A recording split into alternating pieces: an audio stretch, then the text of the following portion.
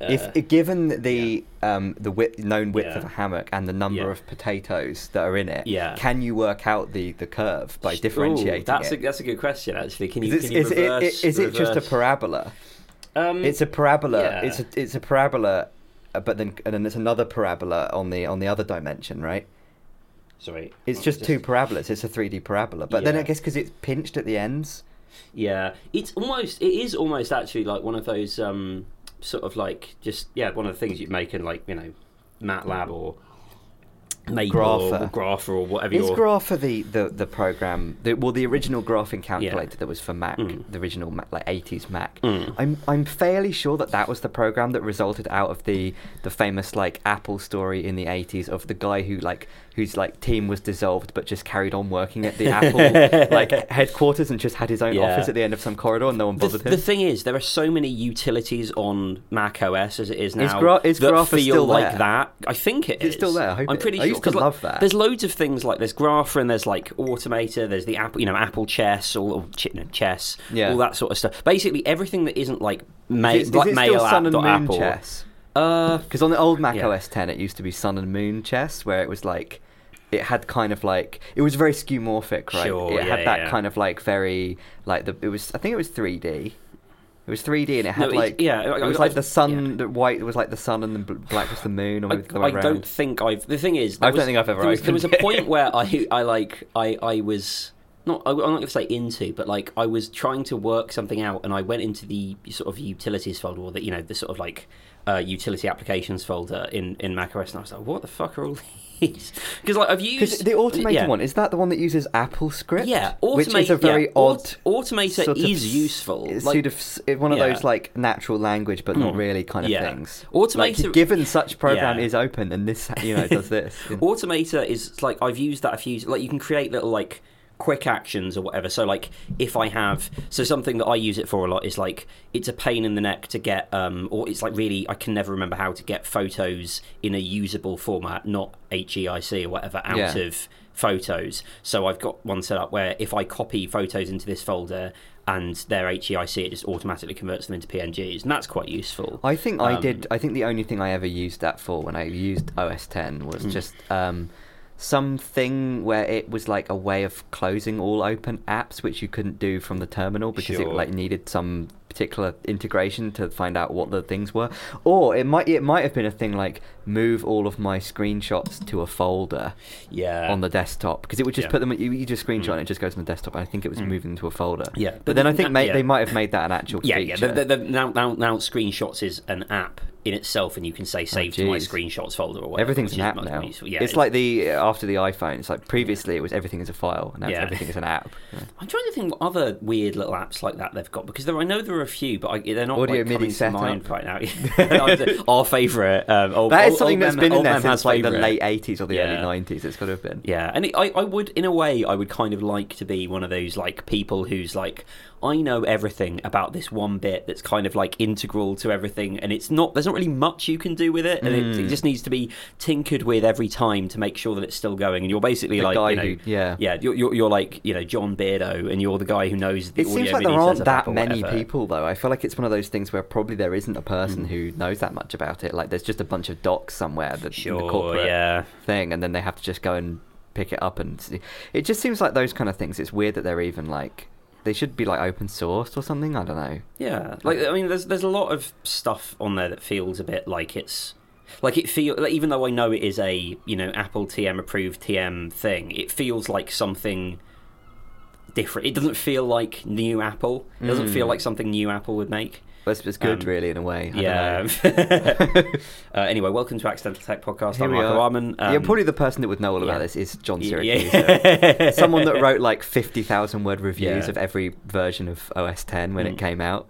Yeah, which is something I don't think he doesn't do it anymore, and that's honestly I'm really glad, because it means that he can like spend time with his kids, with his family. Well, the thing is, presumably when he started doing that, he like didn't have kids, and now he does have kids, and he's like he's like a good father, not someone who's just like I'm going to completely abandon my parental responsibility to go and write a million words of review of whatever it is. He's just like he's. Yeah, he seems to have mellowed with age. Sorry, the reason I said I'm Marco is because much like Marco of like 20 years ago or whatever, I'm balding and refuse to admit it. I have something I want to talk about, and I know we have about an hour and a half of rambling before we start doing cards. Yeah, but there's one. The only reason we've managed to achieve that is me writing the thing on a card. Because there's one thing that I really want to address, which is hammock. So this week marks a profound change in I heard about the hammock. CM told me about the hammock. She seemed quite excited about it. But I was like, right, well, I haven't seen this hammock. It hasn't arrived yet. And also, you buy a hammock, you order a hammock, and then there's probably a bit of apprehension. You think, what if this hammock isn't going to work for me? So I wasn't sold on it, right? Right. It's like, so it's a turnabout for the hammock, you feel you hear about this story. You hear about people who are just like, oh, I wasn't sure what it would be like being a parent, but once I held that little baby in my arms, I was just like, I love this thing more than anything in the world. That's how I feel about it. Except the hammock is what holds you. Yeah, exactly. Strong steel tube arms. Yeah. So we've got a sort of like a balcony with enough space to be able to have a bit of garden furniture on, and CM's been angling for. I think you could, if you got rid of all the plants, you could maybe have 6 hammocks on that, and you could have a company meeting. Yeah, but you wouldn't be able to swing without knocking people into it. But it would be a good vibe space. For ages CM was after this sort of like she keeps calling it an egg chair, but when people hear the phrase egg chair, what they'll think of is those old like 60s style like plastic. Yeah, because I was talking to her.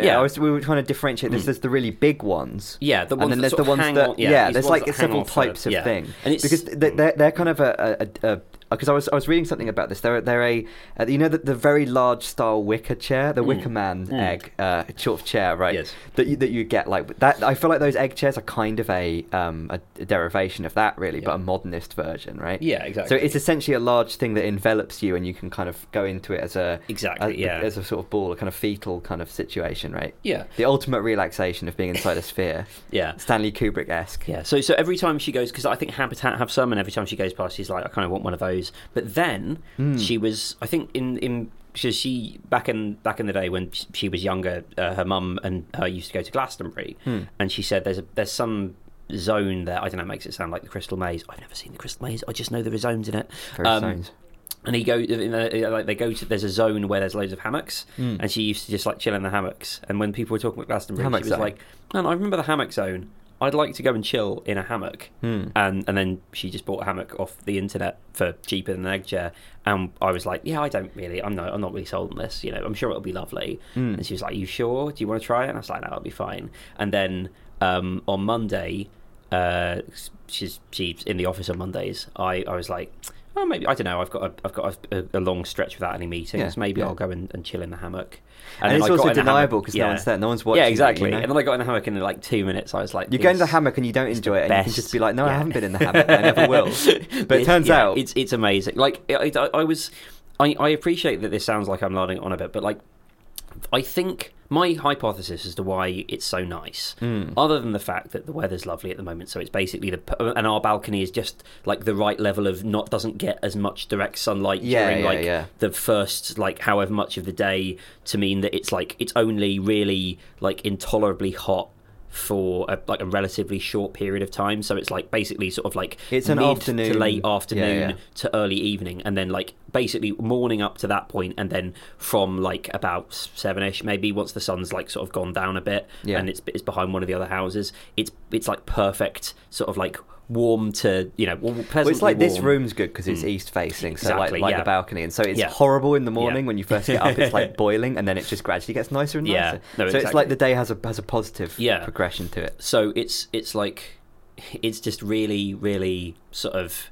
I think my current sort of theory as to why it's so nice to be in the hammock is it's like in the same way that swimming, when you're in a body of water, you're sort of being completely, like every part of you is being sort of equally cushioned, right? Yeah, and like right. You, however you are, you're so like when you lie in a bed, it's like the there's bed some is a parts flat of surface. And hence you have to move around in the bed to get yourself comfortable. Exactly. You can never be perfectly comfortable in a bed because it's Whereas a hammock, it's like, because I mean it's obviously not exactly the same as water, but because it's sort of a tense bit of fabric, you're like the amount that it's supporting you is basically like it envelops you, so it presses from the sides and from below. So you're sort of like you're very well cocooned. Cushioned, what you cocooned, in fact. Yeah. So. Yeah, it's really so. And something that I've been doing because there's been a few evenings where Sam's just been out or whatever. She went to the theatre the other day, and I was doing some work in it even. But like I was going to say, is it a productivity hammock? It can be. Right. I'm trying not to make it because I'd imagine that. because obviously the risk, of course, if you get too productive in the hammock, it starts to become the wrong association, and you can't relax when you get in the hammock because you start thinking. Yeah. I mean, maybe you could have a work hammock, like having two different phones, right? Utility hammock. Yeah, you could have one that's like a bit less comfortable. What would like a work hammock be like? I think it would have to be like more. It wouldn't have like a nice fabric. It'd have like mesh or something like that. And it'd be a more unpleasant material. There'd be like a dashboard. Yeah, it would have like a built-in like arm that you could put your laptop on or something like that. Oh gosh, something's going on. So I've been doing some work in it, but like in being out in the evening and just being able to sort of like look up, because the sky, you get the sort of like that nice sort of bit of the evening where like the clouds, the sort of clouds start to interact. The clouds like interact nicely with the setting sun, and it's a very nice shade of blue. And because because we're in the Gatwick flight path, we can see lots of planes flying overhead, but usually not so low that they're we can hear them. You can see, because seagulls are sort of quite large and quite sort of white and reflective. They have you can a always high see albedo. them. Yeah, exactly. Although it's always a little bit worrying when they fly directly overhead, because you're like, is today the day that they're going to shit on me? That also has in a the high hammock. albedo. Yeah.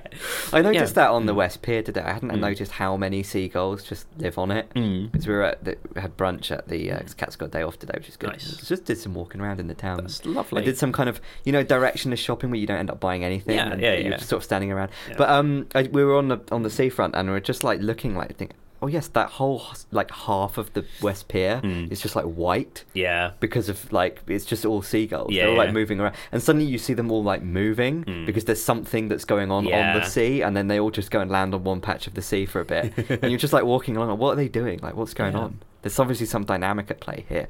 Maybe someone's gone out in a little boat and has just thrown a load of, kippers. I don't know what it is they like.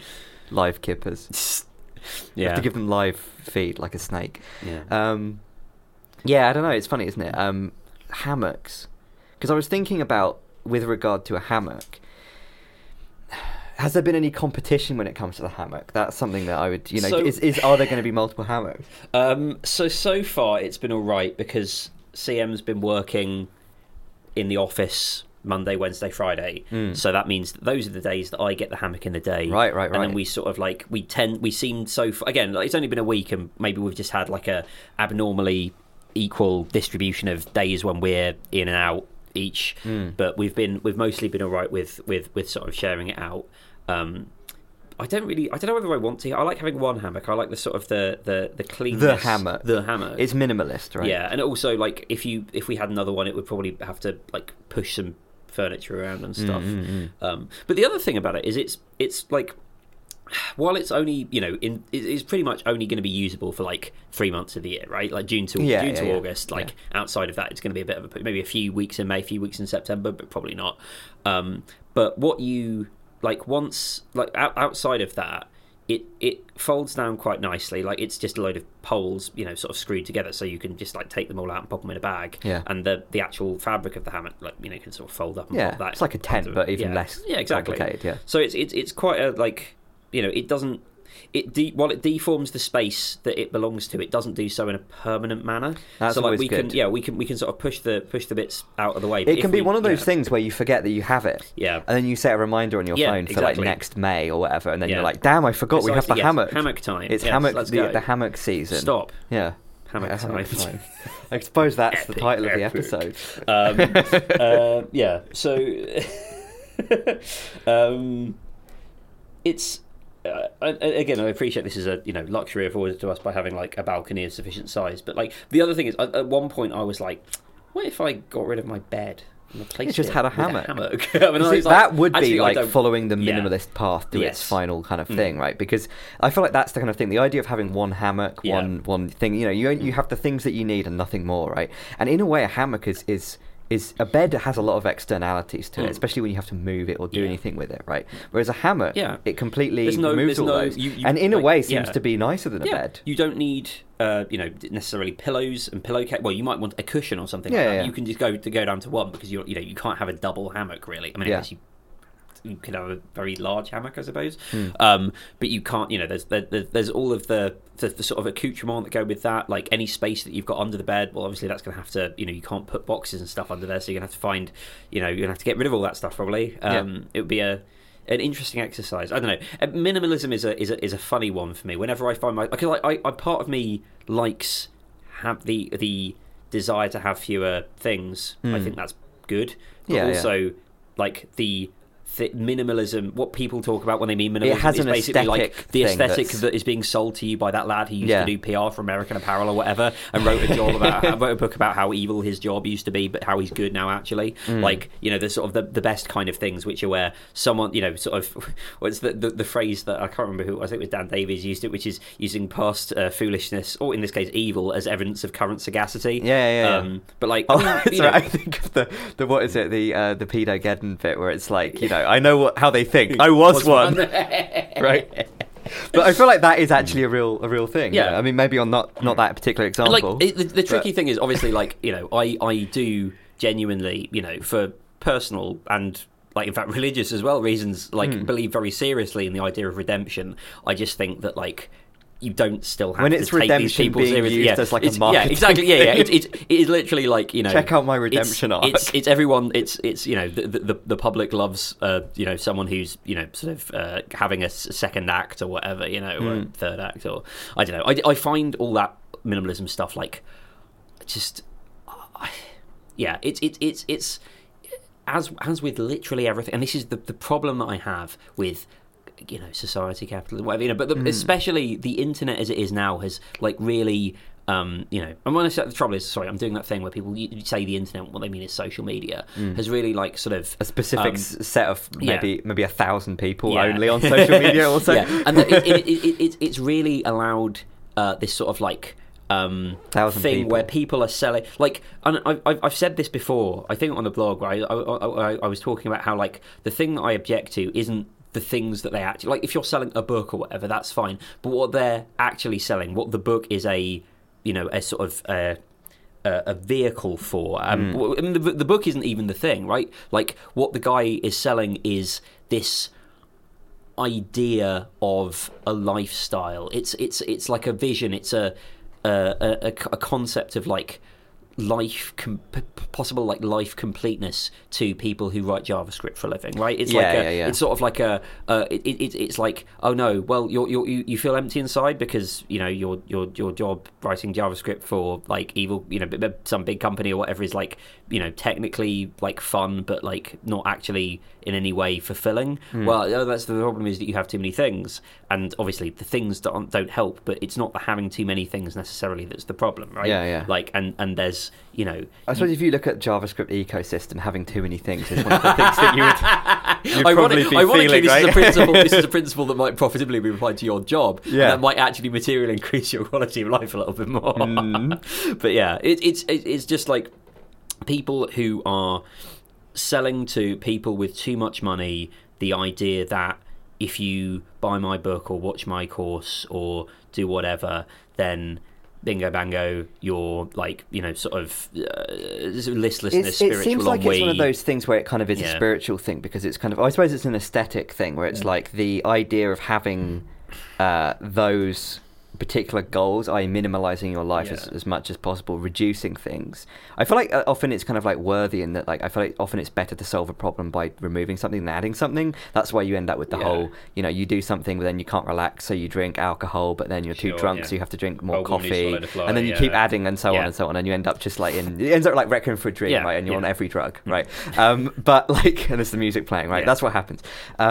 You drink one cup of coffee, but the thing is, right. Like, memhazz is an anti-coffee podcast. Never drink. But coffee. I feel like the problem is with that is that like maybe you can just keep having too many things, but having a thing where you reduce everything is kind of impossible, because eventually you will need, like, I don't know, a garlic press or something. I don't. You'll need something in your house that you don't use that often, because obviously, like the distribution of objects. If you're cooking right, you will need a garlic press. Yeah, things we just cut it really fine and then just don't mind. Fair enough. But the thing is, you probably do. We probably do need one. We probably could improve our sauces by like 5%. You know. But what I mean is, it's like you. There's so many things which you kind of think, well, I don't ever need that. If you just like have a threshold of how often do you use a thing. If there's a thing and I don't use it like for a month, maybe I should just throw it away, right? And that's a like reductionist view, but it's kind of like a reductionist view of reducing things. But the issue, I think, is that it's kind of basically impossible to do that, because those things, you will eventually need them, and then you have to get one again. Or that, those things that you don't think you need to subscribe to or need to think about, eventually, every so often, you will need to deal with this thing. And you will eventually have to, forfeit your minimalism to deal with that. And you can either just, like, buy something and then throw it away or whatever. It's, on a material level. Or stick it in free cycle.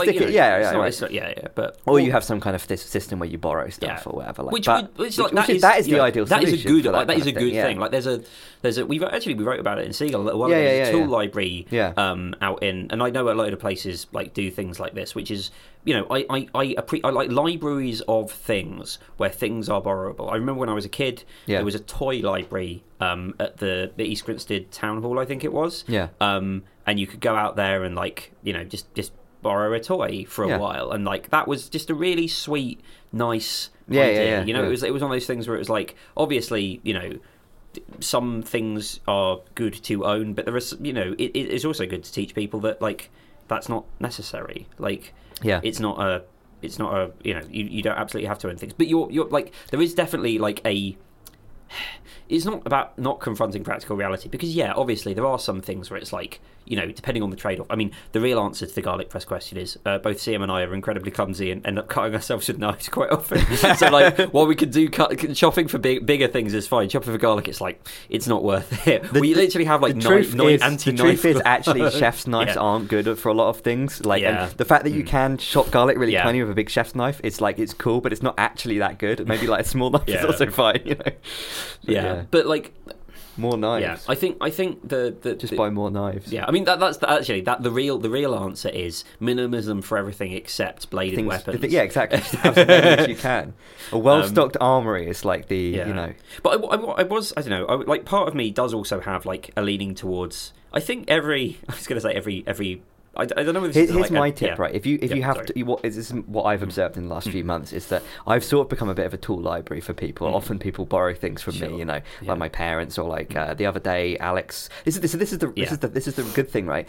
Ideally, lend your tools out to people such that you own a chisel. They need a chisel, and then you give it to them, and it comes back, and they've sharpened it. You don't have to sharpen it. Yeah. That's the ideal. That's sort of like the FOSDEM model of paying for things, right? Which is like, at the drinks afterwards, they pass the hat round. There's always a bit more than there should have been, and they're able to give a nice tip for buy stuff, which is the sort of thing that's obviously facilitated by the fact that like you have nice friends. All the people who go to FOSDEM are the kind of people who have enough money and inclination to do that kind of thing. Whereas like, if you cultivate the right community, yes, that sort of thing is absolutely possible. You need a what's it called? A surplus of the ability to maintain stuff, I suppose, don't you? Definitely. Yeah. Although, speaking of tool, I might actually need to borrow some electronic bits off you. Okay, that's fine. I've got some. There's a project I'm working on that I'll tell you about off air that I can't mention on the podcast. Is it that you can't buy chips anymore because it's not available? No. It's something that pertains to one of the listeners, and I can't let them. Can you pause the recording for a second? You're building a bomb. No comment, officer. So that's my plan for the bomb. Anyway, and I'm building a giant plane gun. Yeah. Did you see that? I sent you that article. Those 400 aircraft in Russia, they're not. They go away.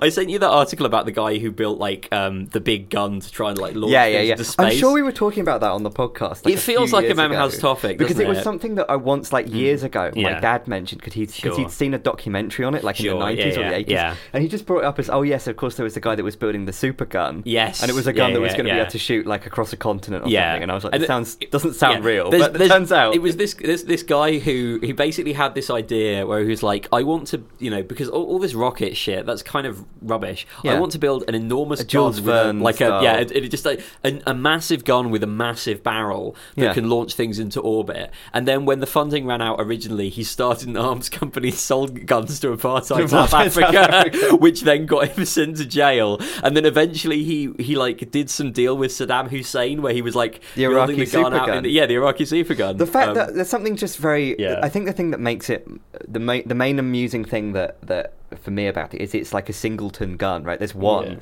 It's not just like I designed the Abrams tank or whatever, right? It's like I designed this one gun that's ever. It's like the Death Star. Yeah, I was going to say, it'd be like if I designed the Pyramid of Giza, but the Pyramid of Giza was actually like the sort of super weapon that like people always the sort of the Illuminati people think. Or the bomb was just one bomb. Yeah, I mean there were two Death Stars famously. Yeah. Sorry, but they weren't built at the same. No, but and one of them was built in parallel. Or were they? I can't actually remember what the wasn't that one of the takes was that they'd actually already started building it. Maybe I think the trouble is I don't know what is canon now because they've changed. So one of them. So there's nice. I don't know what is giant plane canon now. So what's funny is I was literally there's a podcast called A More Civilized Age, which is three of the people who used to be on Waypoint and one person who is like mates with them, and they are watching through the Star Wars cartoons, the Clone Wars ones. Oh yeah. And they had a bonus episode recently, which was just literally half an hour of one of their mates complaining about how lightsaber crystals, some specific gap in the canon. Well, so it's basically like on Wikipedia, right? Lightsaber crystals are listed as also known as kyber crystals. Now, in current canon, they are kyber crystals. In Legends canon, a kyber crystal is one kind of lightsaber crystal, and many things can be used. Yeah, thing. But the way that it's phrased, it suggests that it's the same thing, and it's not. And it was basically just like his account of his increasingly pissy spat with a moderator over it, and like then it ended up being like people complaining about how like Disney own, because the point they were making, I guess, is that like Disney also when Disney bought Star Wars, they basically like swept a bunch of like bullshit stuff, all of the stuff like all of the stuff that's been like novels or whatever since like 1980 whatever, like that is now all like fake, isn't it? I really don't know much about this because I still haven't seen the last Star Wars. So I just haven't seen it. And it's one of those things where it's just maybe I have seen it now. I actually just don't remember if I've seen it, which is not a good sign, right? But I've definitely seen 2 and maybe 3 of the new-ish ones. Well, you watched one of them with me. I haven't seen any of the spin-offs though. That's the thing. I haven't seen the Mandalorian TV show. Not worth it. Well, the first series of the Mandalorian is quite good because it's just a bunch of cowboys. It's a bunch of cowboy film plots with a guy wearing a Boba Fett helmet. That's quite fun. In the same way, like the Flash Gordon to Star Wars pipeline, the Lone Ranger to whatever. But yeah, isn't it that they took a few things from these expanded universe things, and they've sort of ended up in this new canon, but they're not in the same way. They've like taken some, they've like lifted some names of characters, but not really names of stuff, or like anything that was like particularly sort of anything that's like evocative, cool. Or things that sounded cool or whatever. But like basically, what that means is Wikipedia now has like 2 tabs, where it's like. God. Canon and Legends. And like I don't know, at the time I remember on like probably a blog, like I say it's a really long time ago, we would literally have been doing the podcast at the time because it was 2015 that they bought it, I think. And that was it, or was it before that? No, it would have been before that because 2015 was when the new one came out. But anyway, I wrote about it at the time, which is like lots of people were pissing and whining about the fact that like all the old stuff was non-canon, and I was like, well, it doesn't really matter because it's all made up anyway. But more like you're like in a way it's better, right? Because otherwise they would have tried to integrate that new canon in some way, and maybe it would have been disappointing or whatever. But like my feeling is like I used to be a real like if it's not canon, it doesn't. Whereas actually like. You just enjoy the stuff that you enjoy, and the official imprimatur of a commercial entity shouldn't really affect this stuff. But what has happened is basically like that people have realised now, and I guess it was obviously always kind of true, but like Disney also controls the Legends canon, and like they are republishing some of the books with like bits changed or what I guess on Amazon, and that's kind of interesting because it basically is like they're just sort of. going and changing, and that does sort of add a little wrinkle to it. I still don't really care, and it was still quite funny to hear them going out about it. But like, I think this is one of those things which is like how when you're younger, I don't think this is true for everybody, but certainly for people like us, it's not easy to see that like the symbols and the particulars of like a piece of like art are like downstream from what makes the art good. Yeah. Like the fact that Star Wars was a good movie, and it was an exciting space battle was the reason why X-wings are cool. It's not the fact that X-wings look cool. Yes. Only contributed a very minor amount to the fact that the movie was cool. No, absolutely. Like, but it's very difficult to see that that's what's going on because your emotions come first, right? And what gets sold to you afterwards isn't the thing again. Especially this was true back in the day, right? It's like what you get sold is the toys of the thing that look cool. They can't like package. Well, the thing I was going to say, they can't package and resell the feeling of the thing, but that's just when they sell you the DVD or the Disney Plus subscription, so that you can watch the thing again and have the feeling again. Like, but the things are like, you know, that even if they do look cool in isolation, you would forget about them if they weren't associated with the resonant, you know, narrative whole thing. Like, you know, and all of the stuff about like, you know. People, and that's basically like the nerd fallacy. One of the nerd fallacies or whatever is like, you know, not understanding that the thing it's a holistic thing. It's not just like, you know, as Obi-Wan says in the Phantom Menace, it's a system, you must understand this or whatever the fuck, right? Like, you know, but like it isn't that like the thing, like it's the reason why, you know, and this is sort of like an old thing to complain about, but like, you know, people talking about like Bacon and Chuck Norris and things being epic or whatever, you know, Redditor shit is that, because that's what that is. It's just them like taking things out of any context and being like, this is the epic cool thing, right? But I think because that works because when you take those symbols out, the main reason that you do that and like take a symbol out and then project it out in some way is because it's like a kind of social activity, right? Hence the narwhal bacons at midnight or whatever, right? These are all like Reddit things that you do in order to to signal your in-groupness or whatever, right? But like signaling your in-group is not like making art, right? Although this is like the issue with like reference, you know, or this is like the issue with like it's easy to like mistake, you know, do you know what I mean? I'm sorry, you've reminded me of something that we did. But back Seagull version 1, we did a really mean review of a show that was really dog shit. I hated it. I won't say it what it was called, but it was so fucking annoying. It was so bad. Yeah. You won't say what it is, but you have put your name to a review of it. It's not online anymore. It was Seagull version 1 like last year, so that stuff has all been taken down, probably for the best. I probably wouldn't write. Actually, no. There are some of the reviews that I wrote then that I wouldn't write now. Because I'm trying to be less, you know, fucking Charlie Brooker epic. Like, look how funny I can be with the words, rather than like, you know, what am I actually saying here? Yeah. But like, there was a point in the review where I was just like, it felt like effectively they were the humour that they were going for was like, either you could say it was like the left-wing equivalent of like right-wing grievance humour, where basically like they got too distracted trying to cram in all the things that they wanted to complain about to remember to make any jokes, or you could, you know, compare it better to like Reddit, where it's basically like any what you know, what like usually comprises humour, you know, any sense of like unexpected surprise or like, you know, sort of juxtaposition or whatever is like exchanged immediately for the cheap and easy sensation of getting the ref, which is like, I mean, I don't know. Like, is it worth dissecting Reddit here? Like, the irony is, it's been long enough now that like everything else on the internet has become so like crap that Reddit has become like good.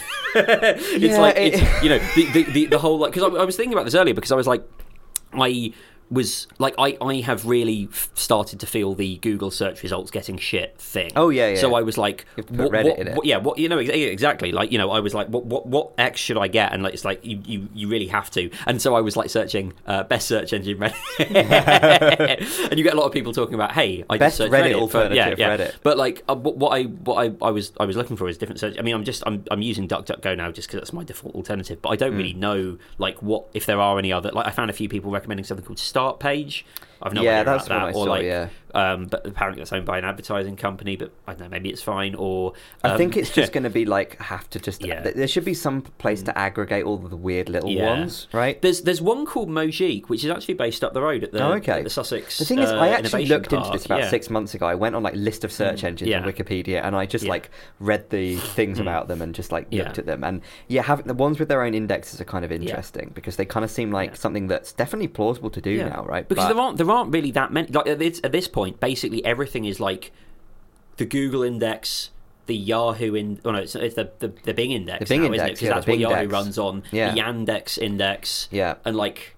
Mojik and maybe like a couple of other really small ones like tried to do their own indexing, which is like that's a big play, and fair play if that's what your thing is. Like you're really going for something there. But because there's that, was it Marginalia or whatever, which is quite good, which gets you like mainly text sites and stuff with like less stuff. Yeah, and they obviously have some heuristics to find out what those things are, but you do tend to get some interesting stuff on there, like old web style stuff, which I really enjoy. But it's never something that's like my go-to. I very rarely would pick something. It's difficult because it depends on what you're doing. Like the problem with like the web 20 years ago was like, I need to find a page of information about this topic. But now the web, like when you type something into a search engine, the thing that you're trying to accomplish may not, it could be a variety of different topics, but it also could be a variety of completely different verbs that you want to accomplish. Like what is the result you want after you've typed this thing in? Like, are you trying to like look up something? Are you trying to find like some kind of like comparison of different things? Are you trying to like get like a direct result of a calculation potentially? Are you trying to find out like advice, or are you trying to get the lay of the land when it comes to other people talking about something? Or like it's such a broad like, and I think maybe one of the problems with search engines, other than the fact that it's like terrible in terms of an adversarial situation between between the search engine and the people that are trying to game it, when you like remove all of that, I think just the web is used for so many more things now that like it's almost impossible to make something that can serve all of them like equally in the right. Because like, I think back to like when we were younger and like you had different search and like the idea of like having Ask Jeeves, a search engine which was designed to take questions as opposed to just keywords, and you were like, oh no, if I have a question I'll use Ask Jeeves. That's so weird. Like whereas now basically like obviously you've got the people, you've got like search engine optimization is trying to game stuff on the other hand, but on the other hand your brain is trying to sort of like do that in reverse. You're trying to work out like you and unconsciously, I realize that I like have a way of like, well, I know, I need this bit to be a literal string, I need this bit to be like and that's developed sort of circa 2010, I'd say, like between 2005 and 2015. That's like my like how to search the web kind of tacit knowledge is based in that, and I think it's rapidly not becoming it's becoming obsolete. Well, because there's loads of stuff that Google does now that it didn't. Like obviously there are things like it's one of the things that really, I don't know whether I don't like it particularly. I can see why it would be useful for some people, but like it searches like the auto captions of YouTube videos for stuff. And like it'll suggest. It will be stuff searching there. our podcast episode soon. This is something I've been saying for about 8 years now. But like it, and in doing that sort of stuff, it's like that. It's theoretically increasing its usefulness, but there's still so much of it that's like not. That like there's still so much of it that is like there's still so many other countervailing forces like and it's so and I was reading a book earlier, and it was talking about one of the things that this guy was talking about like there was a Yale professor who coined the term hoop jumpers to refer to students of his who didn't. Well, they weren't interested in learning for learning's sake, or the august institution that they're a part of. They were just like, how can I best desire to win the test? How can I ace this test or whatever? And it's like I was like, was there ever a point at which like or like. Was there ever a point at which the preponderance of people were, in it for the pure learning? What was the tipping point? What caused that, tip? Like, is there a predictable pattern to this stuff? Like, probably. But like similarly with Google, like it has now. We're now old enough to have seen it gone back and forth like a number of times. Like you remember as well, like the days of like link farms where you would hit these pages and immediately you'd know this isn't what I'm after. This is just one of those pages that's got a load of other shit on it. That used to be really common for a couple of years. And then they were able to work out the thing to get rid of it. And now it's basically that, but for like, you know, those pages that are just like, you're like, you know, what is this sort of bird? And then you hit the page and it's just like, this, you know, what is this sort of bird? You might ask. Well, we're going to tell you. And then it's just the article. This is going to get even worse. GPT with like, reworded Wikipedia bullshit, whatever. I mean, that's just going to make everything a lot worse because I mean, it's going to make. I mean, this has been said, right? But it's going to make the ability to even come up with source data for any of those AIs impossible because it's just all going to pollute everything. Right? You're going to end up with the knowledge version of like when plants first started producing oxygen and it like killed off everything because it was too much oxygen. And, you know. Yeah, which, you know, I don't know. Maybe cool. Like radical. Yeah. I don't know. I find I'm not going to become one of those just like I don't want to do anything. I just want to read books, guys. But I've gradually got myself like becoming that. Yeah, and it's probably it's a one of slow those process, things where you just start to feel like, well, all of this is just like you know, this is all like additions of things on top of additions, right? You get the same taking one drug to take away the side effects of another drug, and so on and so on. Like these all just sound like additive solutions to problems, and it's like. We started with a slightly better solution to an existing problem, but then that turned out to have a problem. We've just been ameliorating the problems with that, and it's like, well, maybe we can just go back to the original solution. Like, I think the thing that I find is that, like, when you see the sort of the cycles playing, like, one of the things that I'm thinking about now is just like how, like, do you remember there was that article a little while ago? I think we talked about it, which was about brands, like how. Online cycles. That there are sort of like fake brands, or not fake brands, but like real brands. There are brands, but they're not like brands in the sense that we would think of them, as in like reputable names or whatever. They're like companies on Amazon that sell under a brand. Yeah, they're like drop shipping kind of thing. Exactly. Or OEM stuff. But like they're in a lot of cases.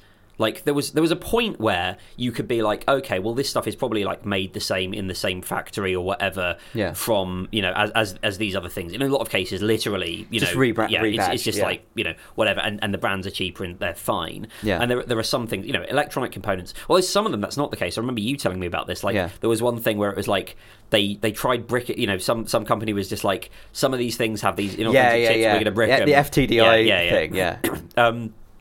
But that's one of those things where you're like a small company with like a very valuable like IP, but it's like a small like privately owned company, and the people that ran that particular company turns out to be a bit batshit and wanted to just like have sort of vengeance, which is narratively quite fun. I think they're a Scottish company. I can't remember.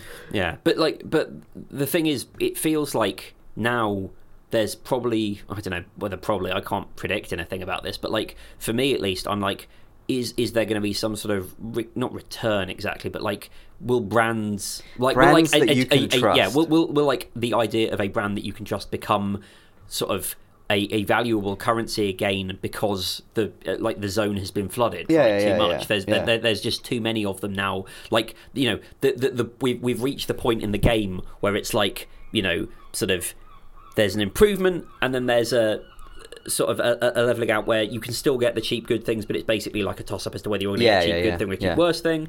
And eventually you have to get back to a stable. And then it'll happen again. I feel like the fucking Mayans. Everything is cyclical. Well, this is a bit of a segue. Oh, damn. Nice. After this, this is the next card. I've got warmth something of weather and the heat of hot. You know what goes around, Joseph? The fucking seasons. The seasons, they keep going around. Yeah. Well, I was thinking, another thing that goes around is I bought something on Amazon today. This is the Segway. We've done several Segways. We can choose which Segway is your favourite. Segway wheels on a Segway also go around. I bought a fan. Nice. I've already got a fan that's here. This has been my fan for... Your number one fan? My number one... This is my one and only fan, actually. My one and only fan. Epic. Since 2018, maybe it was. The last hot year we had. It's about 4 years ago, right? Last very hot year. And I bought this fan then, and it's been a good fan. It's currently running on its lowest setting. You can see on its highest setting. It's pretty good. Pretty good. Ooh, yeah, you get a decent amount. I like that. It's got a little thing where LED display which shows it dims after you've like a couple of seconds. I'd say after this is. selection? I'd give this a solid 5 out of. It's about as good as a fan can be because it's But what I've always wanted. Yeah. And what I actually originally was going to buy when I bought this fan, but I think I didn't for some reason, and it may have been a similar reason to what I'm about to say. But in 2018, I went on Amazon and I bought that fan. But what I really wanted was like a big box fan, like a big, because I like the idea of that. I like the idea of like I've got the problem, which is I'm too hot. And I want to solve that problem. I'm not skimping on this, I want to have something that blows an enormous amount of air right across the room so that it's never cold. I don't have to point it at me. I just want to create a huge wind tunnel, right? Because at the time, the flat I was living in, my room was like a south-facing room at the very top of the building, and it was a south-facing building, and everything was basically wrong in that way. And it was basically tolerable in the summer, except until 2018 when it was like that very hot summer where it didn't rain for 6 weeks or 8 weeks or something. And I ended up one of the strategies I employed was there was a window on the sort of front of the room, and it had various size panes of glass, and I cut out pieces of cardboard that were the same size as the pieces of glass, and then covered them in foil, so I could I could like Velcro. I think I had put like those 3M Velcro things. So for about 2 summers, I think, and it was that summer, and then we moved here. I had like the foil up on the, and it worked really well because the sun would come in, in the morning, and for like until like midday, it was basically intolerable. But that fixed it, right? And I also bought this normal-sized fan. But because for some reason I couldn't buy like a box fan that was like a big box proper fan. Yeah. There was some reason there just wasn't a good one or something. And I had the same thing today. I was like, right, it's going to be the hottest day ever on record on Monday. It's going to be like here. I think it's going to be somewhere in the 30s. Cool. Mid-30s. Look forward to it. And early to low to mid-30s. And I think in London it's going to be high 30s, and in some parts of the country it's usually somewhere like Heathrow or Cambridge or somewhere. It might be 40 on Monday or Tuesday. So I was thinking this is time, right, to resurrect my quest to buy a massive fan, so I can have my biggest fan. Now be. I'm afraid this will no longer be my biggest fan. And so I was like. I suddenly thought of this because I read this on my phone today when we were out. I think it was a bit hot today. Anyway, well, just cool down, sit in the shade, cats in the shop somewhere. I'll look on my phone. What's the news? Oh, the Met Office announced it's going to be the hottest day ever on record forever. So I thought, I know what I'll do. On my way back, I'll walk into Robert Dyer's or somewhere and I'll buy. I thought I'd go into Argos, but Argos isn't open anymore. It's shut in 2020. Yeah. But I thought I'll buy a giant fan. And I went into Robert Dyer's, and all the fans I didn't like the look of them. Yeah. They're just the kind of, we've ordered in a bunch of these not very good fans because we've looked at the weather forecast. And we can sell through these. Yeah, we can get through these. A lot of them were like that tall sort of column fan. The shit one. The shit one. Yeah. I thought, they had them on in the shop and they were just as bad. So I was like, these are no good. And then they had a few others, but none of them, they didn't have power ratings on. And I think what I want is a power rating of how many watts this fan takes up, right? Because that means it's going to be powerful. If it's a 100-watt motor, it's going to be a good fan, right? And none of them had that, so in the end I thought, well, I've just gone to Amazon and buy a fan. And the fan I bought was a pretty expensive. It was like 60 quid or something. But hopefully it'll last. Yeah. And it'll do me well. But no, it wasn't a box fan. You can't buy a box fan. Oh, okay. You can buy those freestanding fans that have got like basically just a big version of that new fan that you've got, but like a chrome kind of one. So maybe I know those ones. Do you know because they have them in shops and stuff. My old right? office, we had like 5 or 6 of them, and there'd be like some people would have like one themselves, and other people it would be like when they were sitting next to each other, we'd have to like angle it so that both of us got a bit. It was a fun game. No, it was because my old office was it was an attic space with Velux windows, a south-facing attic space. It was an absolute oven. Thankfully, they've moved into a slightly less. Well, thankfully, I don't work there anymore. Yeah. But thankfully, it was nice. It was all right. But it was a real oven. And they had those sorts of fans. They also had like one of those little those little aircon units that looks like an R2-D2. Like nice. Actually, no. Do those actually do anything at all? No, it was shit. Because I have seen those. And I thought that just can't. How can that really? It's not actually. I think if you have a small room that is like closed, and you can pipe it out the window, or you can like pipe it out through a sort of enclosed vent, then it's fine. But anything other than that, like we tried to do it in our big room, and it was just like did nothing. It was piss. Yeah. Which is, a shame, obviously. But like, yeah, those things. Because presumably, if we keep getting hot summers that go on for this, the thing is, it's never for that long, so it's never really quite worth it. But air conditioning, like those window units, maybe is something to look into. I don't know. The thing is, they're meant to be fairly good. Because like today, it's been hot, but it's not been like Today's been actually like it's been really pleasant. It's like basically perfect weather. Exactly, and like tomorrow it's going to be 23, then Sunday 28, Monday 30, Tuesday 28, but then it goes down to 22 for the rest of the week, which is like that's like nice summer weather. It's not too hot. It's like it's not so hot that you won't be able to get to sleep at night. But then again, this is Brighton, where it's like we get a bit of sea breeze, and I think that cools us down a little bit. We get a nice, I think the principle, isn't it, is that the sea itself is like a big heat sink. Sure, so it takes a very long time to warm up the entire. You'd have to have like 30 or more degree temperatures for like several weeks, like in the channel, for it to actually. Yeah, do you know what I mean? Whereas like in London or whatever, because you're a massive it's just a top, sort of like let's just cover the whole thing in like tarmac and have loads of things that are made of glass that like reflect the heat back in a more concentrated fashion. Lovely. I think CM was.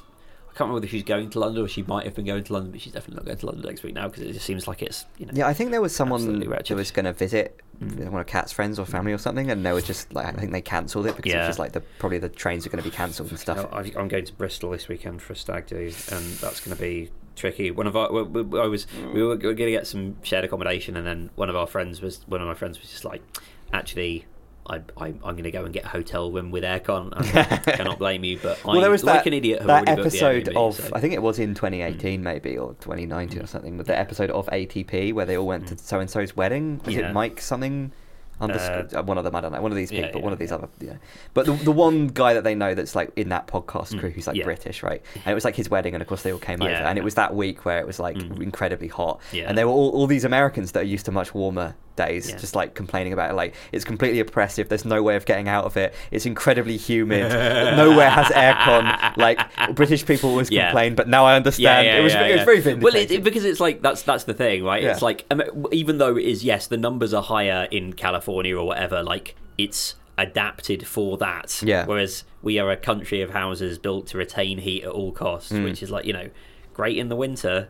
Like goodness knows, a flat keeps the heat in quite nicely when it's cold outside. Well, it's like this flat, we barely have to run the heating except for that back bit, which is a separate part of the building, which has like thinner walls and so on, and it's just like completely different. Which means basically we're just running the heating for the benefit of that one room, and the rest of the flat ends up too warm, But no, it is like I don't know that the saving grace of there was a point earlier this year where we were potentially, theoretically, looking at buying a flat, Help to Buy and all that shit. But like it fell through. But part of me is like, actually, like even though that's a new build, I know how energy efficient our flat is, and I know what energy, what's happening to energy prices, and like we're already just because like it's so energy efficient, we actually use relatively little power, and we're like electrically heated and stuff. So the amount that we use is so low that like for ages we've been overpaying our like because like they've not let us dial it down. So we're like hundreds of pounds in credit, so that's hopefully going to level us out.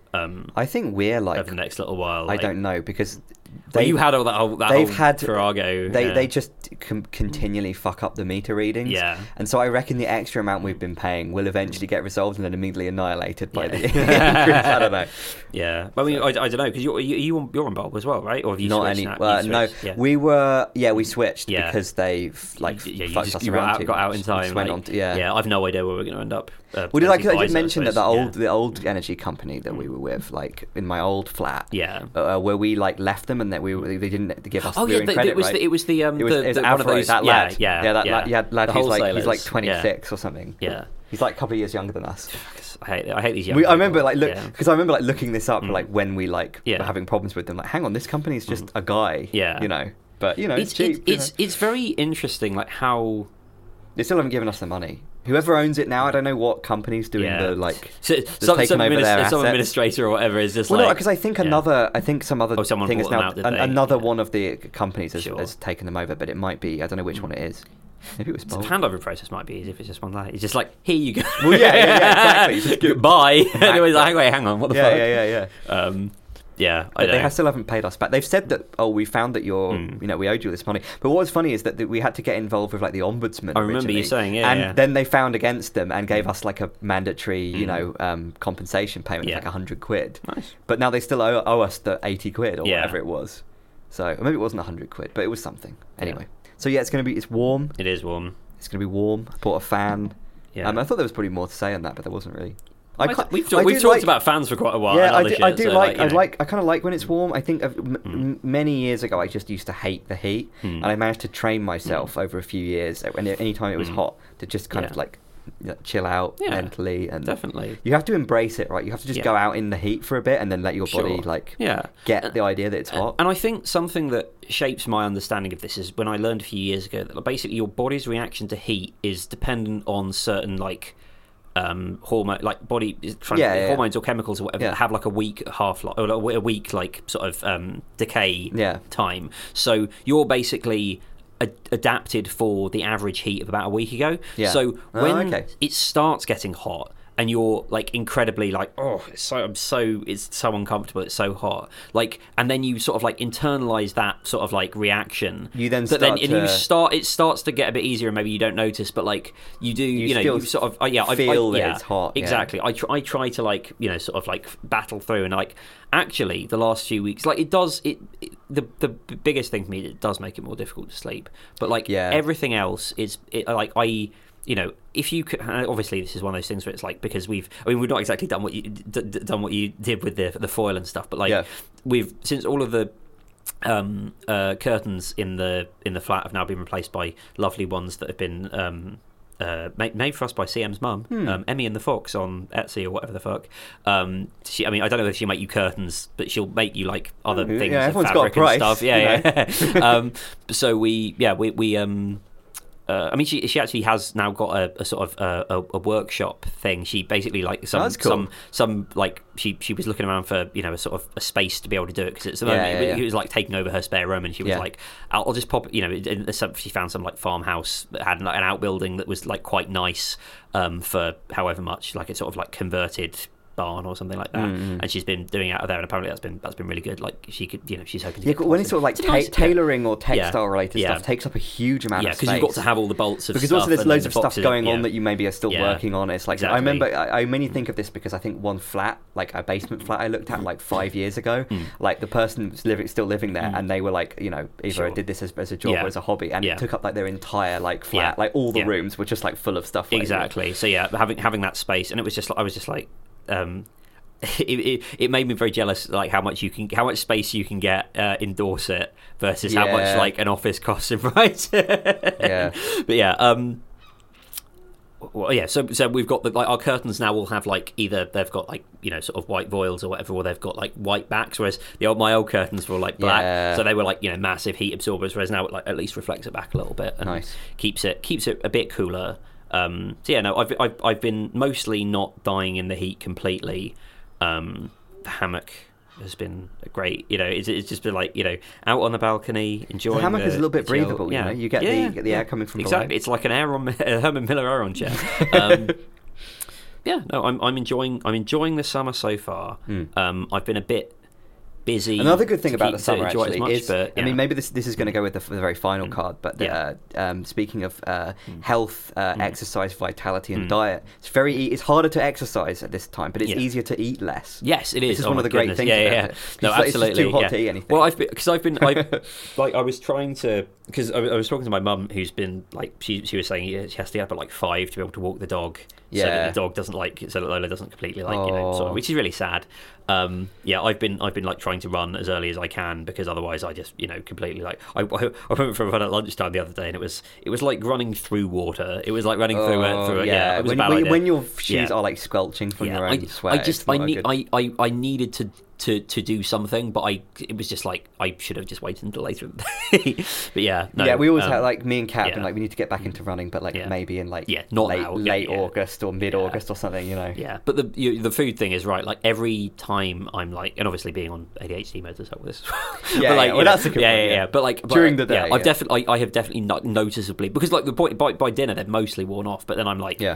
I'm not really that hungry, am I? Like, what do I want? I'll have a little bit of something maybe, but I can't. I can't be like sort of chowing down on huge amounts of whatever, because it's just like I feel like I'm. I just want to go and roll around and die slowly. Actually, no, hang on. We're probably break here we time. are. I definitely need some water because it's hot. Absolutely. It's really hot. Water break.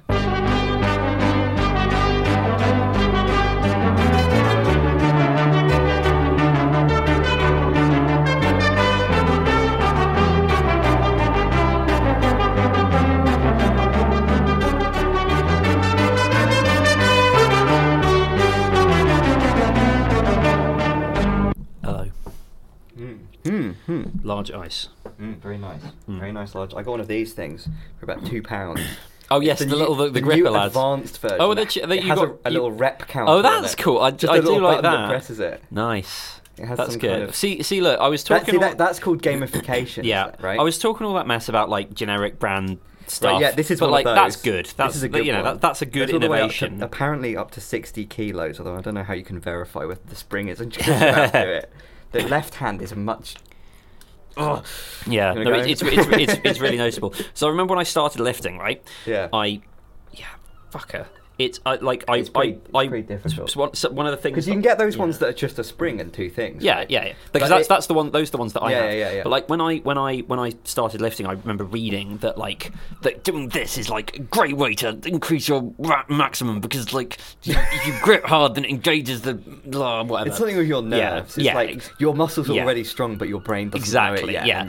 So we're going to teach you through reading a book. So how I did. To be strong without you having to do anything. So I did. I did a bunch of that stuff. And then I've not really done it since, but like it's quite.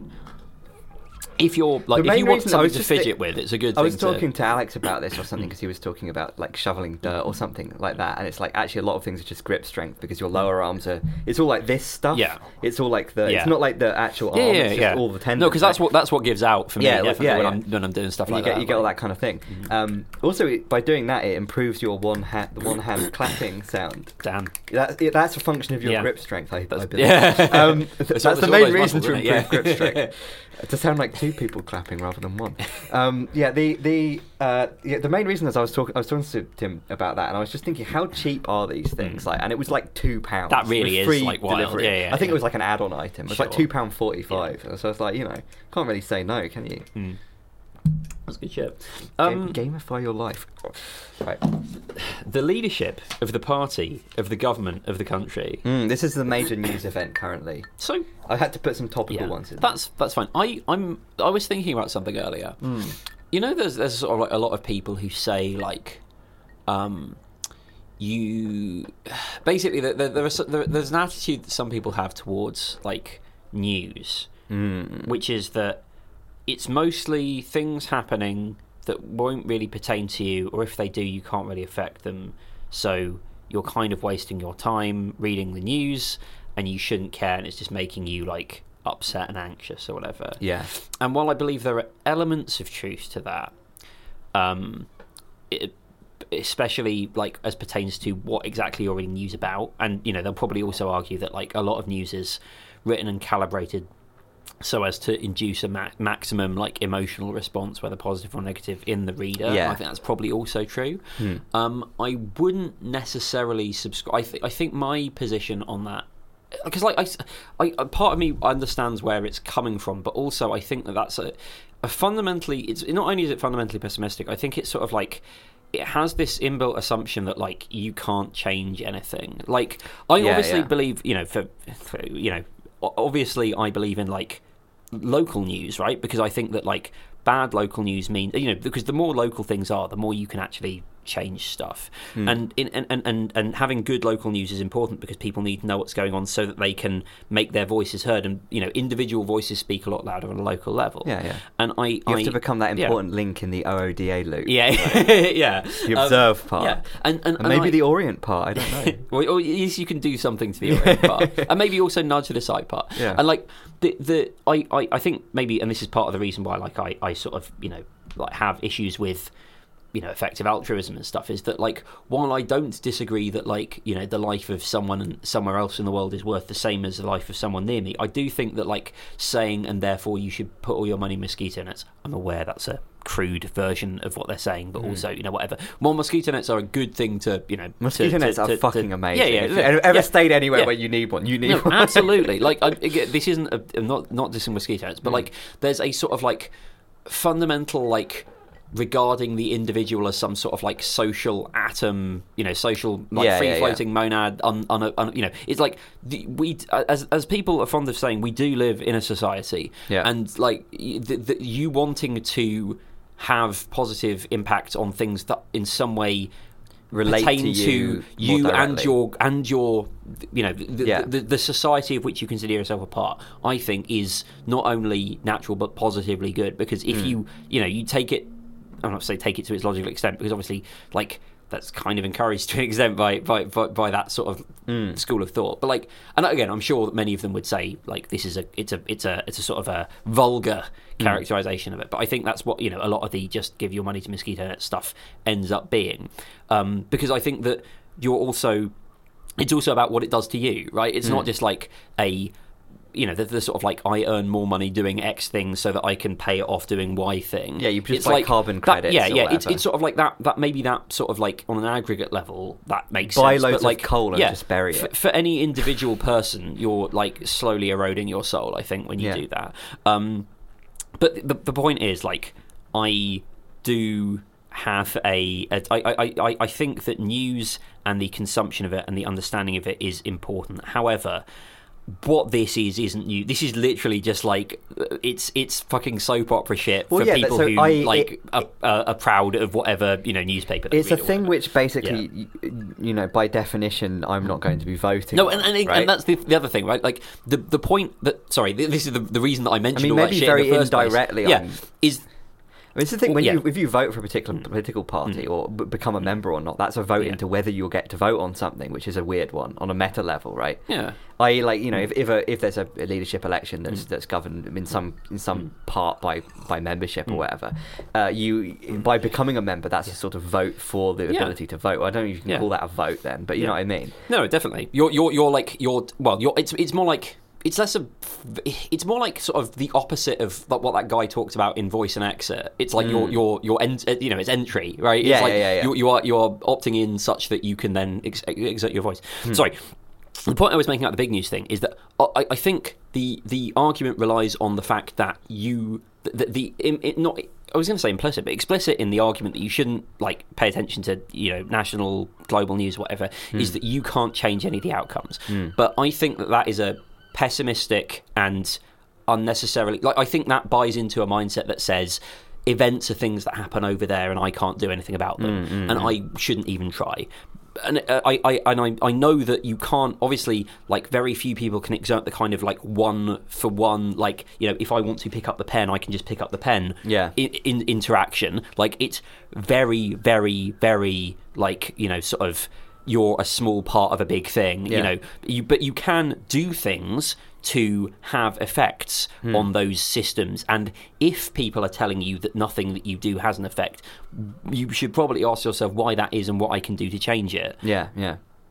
That being said, I am not a member of the Conservative Party, therefore cannot vote in this election. And but it is fun, right? Like, don't get me wrong, it is entertaining to watch the bitchiness and all of the stuff where it's like this like the FT write up for the Penny Mordaunt stuff where it was just like the Rishi's crew tutted as she talks about what she'd do about monetary policy. Silly bitch, doesn't she know monetary policy is set by the Bank of England, that kind of thing. Like that's they didn't actually use those words, but that's clearly what they were thinking. Dissolve the Bank of England. Dissolve the Treasury, dissolve the Bank of England. Maybe she's thinking about ending central bank independence. Who knows? Maybe that was her stealth announcement of that. Hot take. It's like but it is very like interesting watching like these absolute, because like the way that the selection of leadership for the Conservative Party work is basically geared to be quite dramatic. Because like with the Labour Party, you know, I mean, obviously, and these things change very much, but like with the Labour Party, what you have is like you have various like constituencies within the party gets to vote for the candidates, and then whoever wins like overall gets to do it. With the Tory Party, this is like fucking weeks of like knockout shit, and then eventually it goes to the members who like, and I know that like journalists love to talk about how like, you know, sort of completely whatever the membership of the Labour Party are. Like I promise you, they are the most normal people in the world compared to members of the Conservative Party who have got to be the most like absolute mouthful. No, I do try, and I've been making a consistent effort recently to like be more to be less like aggro to people who disagree with me, right? Because like I do think that like you can go too far with that. However, you know, Conservative voters, fine. Like I'm sure some of them are. I can't even be bothered to do this bit at this point, but like, you know, there are like people who, you know, for whatever reason vote Tory. Fine, like that doesn't make you a monster. I mean, normal people with houses. Literally, like, it's like you if you live in the southeast and own a house, you like, can be sure you vote for that you if have you live a anywhere house. and own a house, you know, statistically. But like, if you are a member of the Conservative Party, then you are like it's an interesting selection mechanism, right? Yeah, these people are like. They could not have a more like insane set of beliefs. Like you genuinely, these are people who would like, you know, dig up the corpse of Nelson Mandela to hang him, probably allegedly. Like I don't know, like, but they are the most like, you know, like you know, whatever people say, like the Labour Party. I mean, maybe just because there's more of them, right? I was going to say, like, what's the ratio in size? I think like was it like 8-1 or 6-1 or something? There aren't.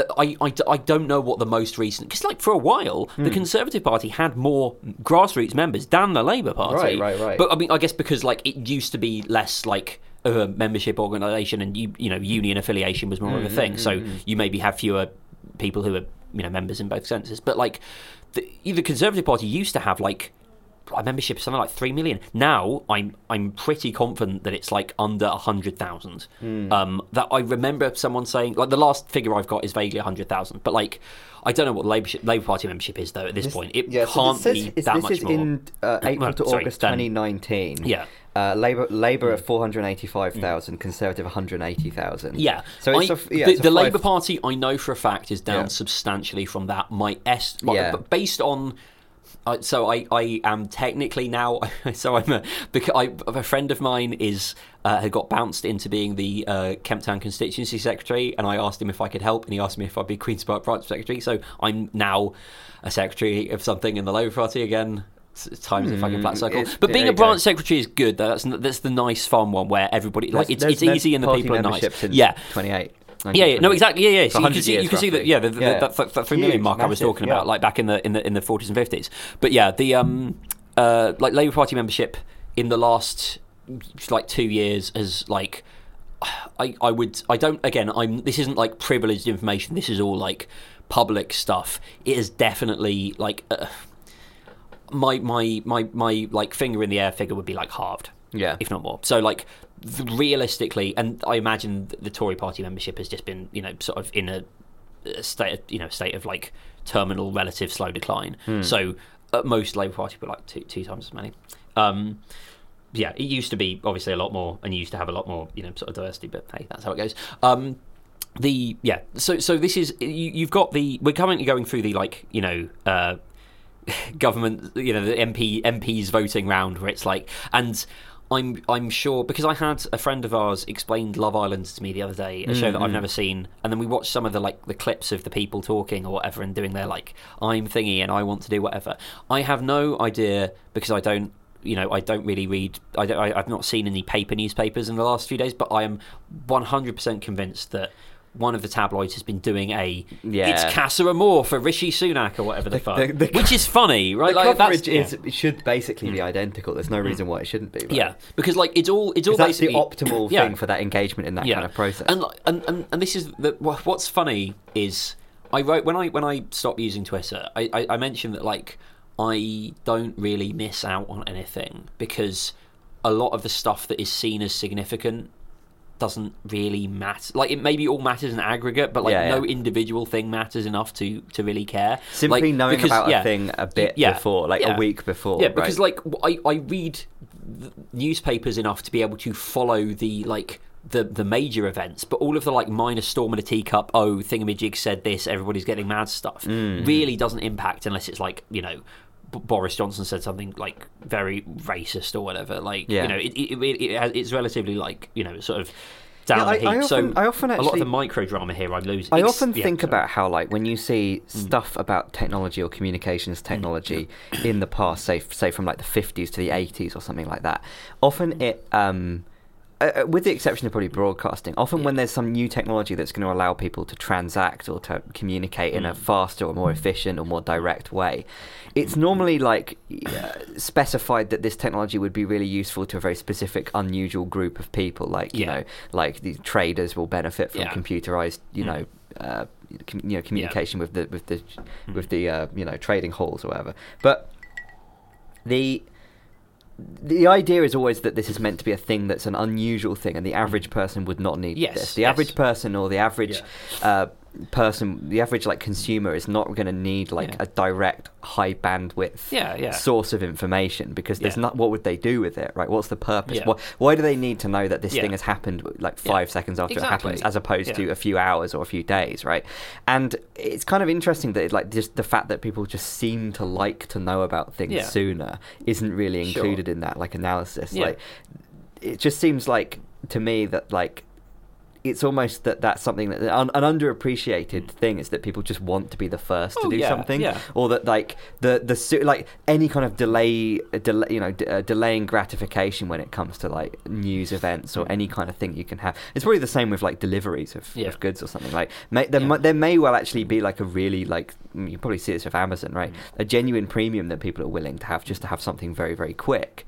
And I feel like that's sort of underappreciated, because until something becomes possible, people don't really want it. But as soon as you can do something quicker, nobody will want it slower again. Even people that actually have no reason to care, right? There's no reason to really need like you know, a fan to be delivered on Monday, or if it's going to be really hot on Monday. But do you know what I mean? Like, because I guess I've been thinking about this in terms of more like resolution, like in terms of like I don't need the fine grain detail of this. I'm happy with something that's a bit more lossy and a bit lower. But like if I think of it in terms of like speed of delivery, like I think that's the thing. And I'm not trying to be one of those people who's just like, you know, that my brand is that I think that social media is bad or whatever.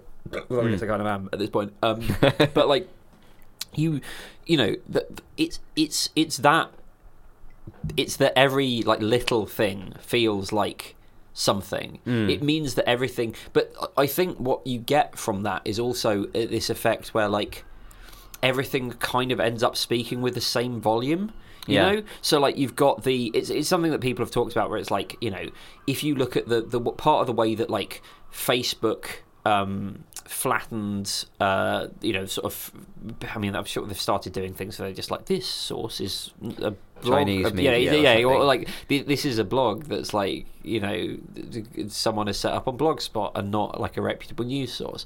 But you know, for a while there, you had people who could, you know, you could share stuff, and like the way that things appear online and the way that things would appear on Facebook or whatever, like there was no real difference between like this is a quote unquote real thing and this is just some bullshit.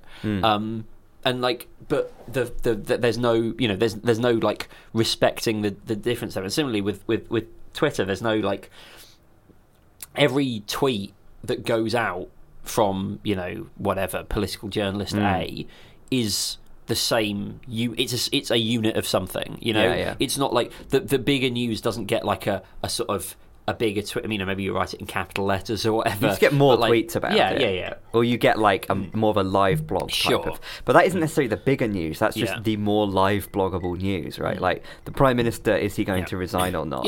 Like that's obviously a fairly important thing. Yes. But also even more important than it being important is that it's incredibly live bloggable, right? So something way more important could happen, but it might not generate, you know, like 800 tweets over the space of 3 days. You know, in the same way, right? And like, and I guess the thing is like, it's fun to like. I think maybe like some of like so the leadership stuff, or like the Johnson resignation is a good example because like there were days of just like stuff happening. Like it was very like, you know, you get the fun effect of, hey, everyone's watching this thing happen, and you can sort of like follow along kind of stuff. Like, oh, what's he? You know, he sacked Michael Gove at like 8:59 or whatever.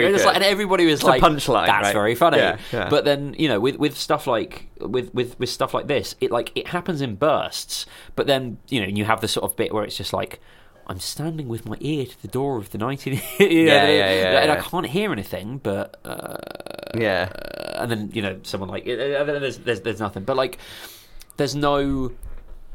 Like, nothing happens in between, but, like... I mean, this is the thing that people used to say about 24-hour news, right? It's, like, lots of people standing around going...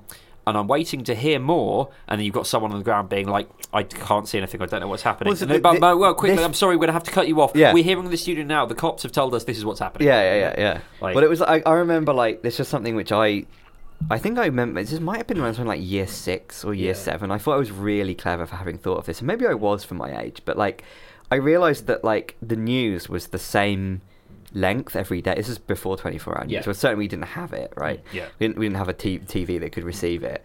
But like the idea that the news was on every evening and it was the same length of time. They had the same length of time to do the bulletin.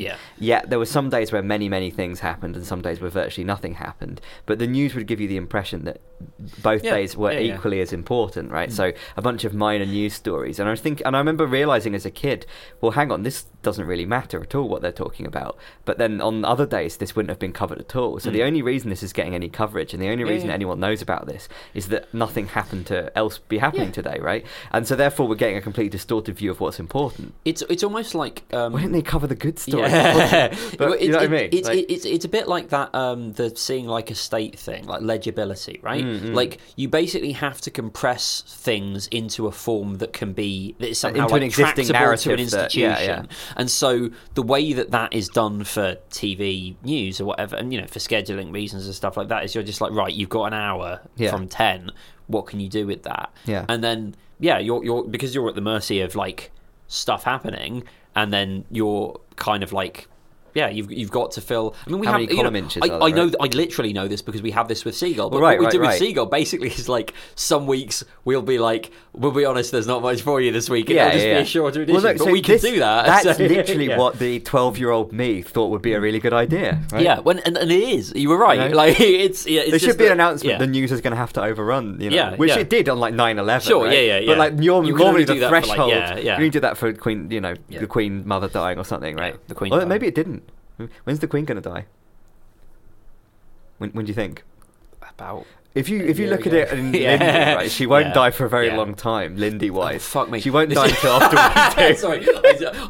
Sorry, I just had a thought, but then my brain processed what you said. That was very funny. No, I read something about it was some like New Yorker article about the royal family. I'm trying to. I mentioned this on the memhazs Discord the other day. I'm trying to, like, cut down on articles, but this is one that I read before I decided I was going to be like, you know, I'm just reading the Greeks or whatever the fuck. Which is that the Queen was born.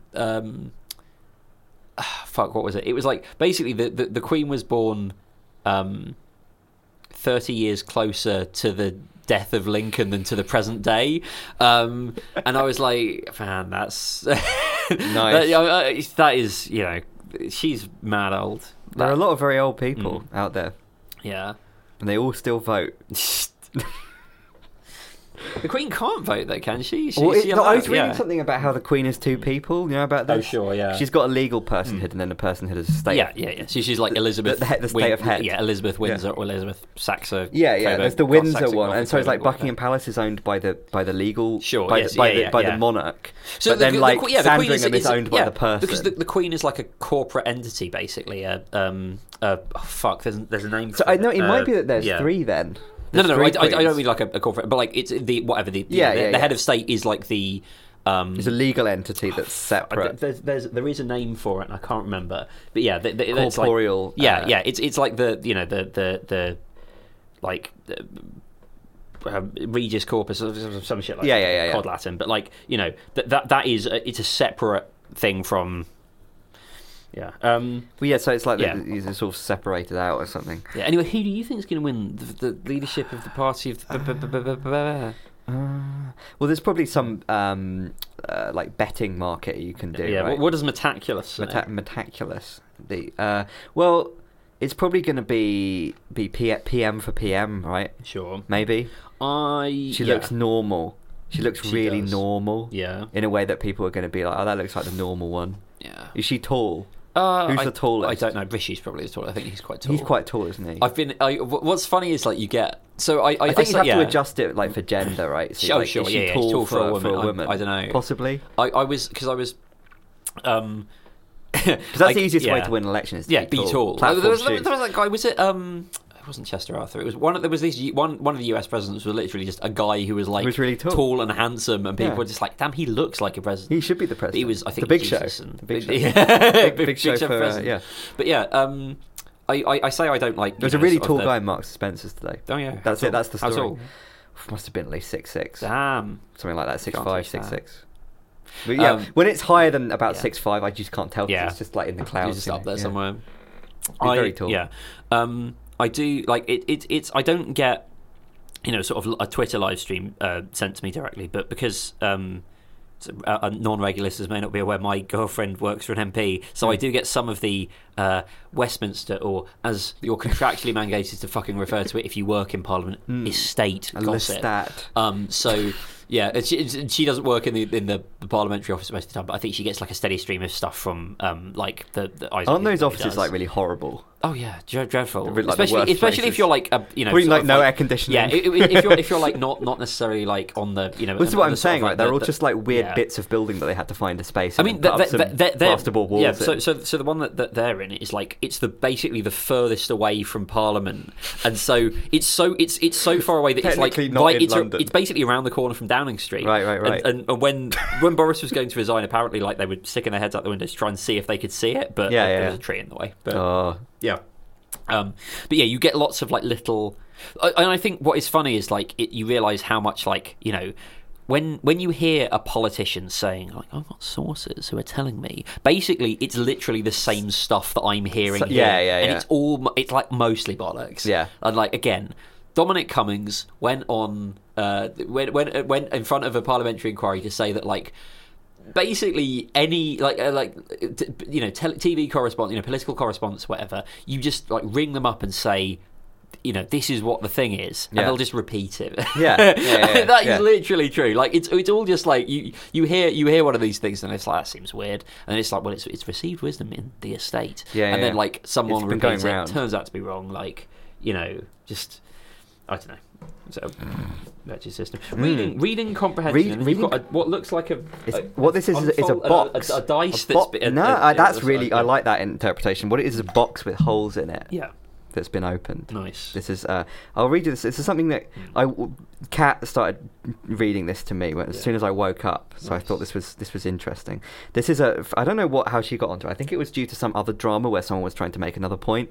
On the internet, right? And people linked to a thing. This is on Reddit. This is on a rationalist subreddit. This is on the subreddit The Mott, which you can maybe guess why it's called. No, I do. I know. I'm familiar. So this is a post from a year ago, but it was. This is one of those things where it was somewhat interesting, but then the responses to it and the overall discussion of it made it like interesting on a meta level. I'll link it to you. But it was somebody makes the point with a few demonstrations of someone that's apparently worked in associated industries or professions. Their point is that person starting an online argument with you may not be a bad debater or a bad faith actor. They may just be functionally illiterate. So this is an interesting sort of line of questioning, right? And they go, it's a standard like rationalist thing, there's IQ and so on, whatever, right? They're not really getting too like weird about it, to be honest. But they're basically saying that the thing that was interesting was the example, right? Yeah. So we're going to do the example. We're going to find out if you're functionally illiterate or not. So this is the thing, right? So the following is a recreation of the kinds of questions I remember seeing on state-issued English proficiency tests I took in 4th or 5th grade. Right. So this is the paragraph. Okay. So this isn't really reading because I'm reading it out to you. So maybe you get a pass for it. Listening comprehension. Yeah. Mary had always wanted a pet. Right. She begged her parents for a puppy every chance she got, but her parents would not let her have one. They said it was much too hard to take care of a pet. Still, Mary kept asking for a pet puppy because she wanted one very badly. Then, one day, Mary's parents came home and brought with them a box full of holes and the name of a pet store stamped on the side. Mary smiled as wide as could be, but she stopped smiling and began to frown when her parents opened the box and it let out a meow.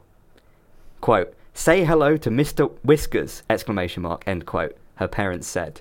That's the end of the paragraph. Right. So there's a paragraph, right? Sure. There's a story. Yes. Question. This is the one question. It's multiple choice, right? Yeah. Why did Mary stop smiling? A. Her parents opened the box with her new pet. B. She wanted a puppy, but her parents got her a cat. C. She realised a pet would be too hard to take care of after all. D. She hates cats. Right? So it's interesting. So what I'm about to describe is anecdotal, based on so and so, but like,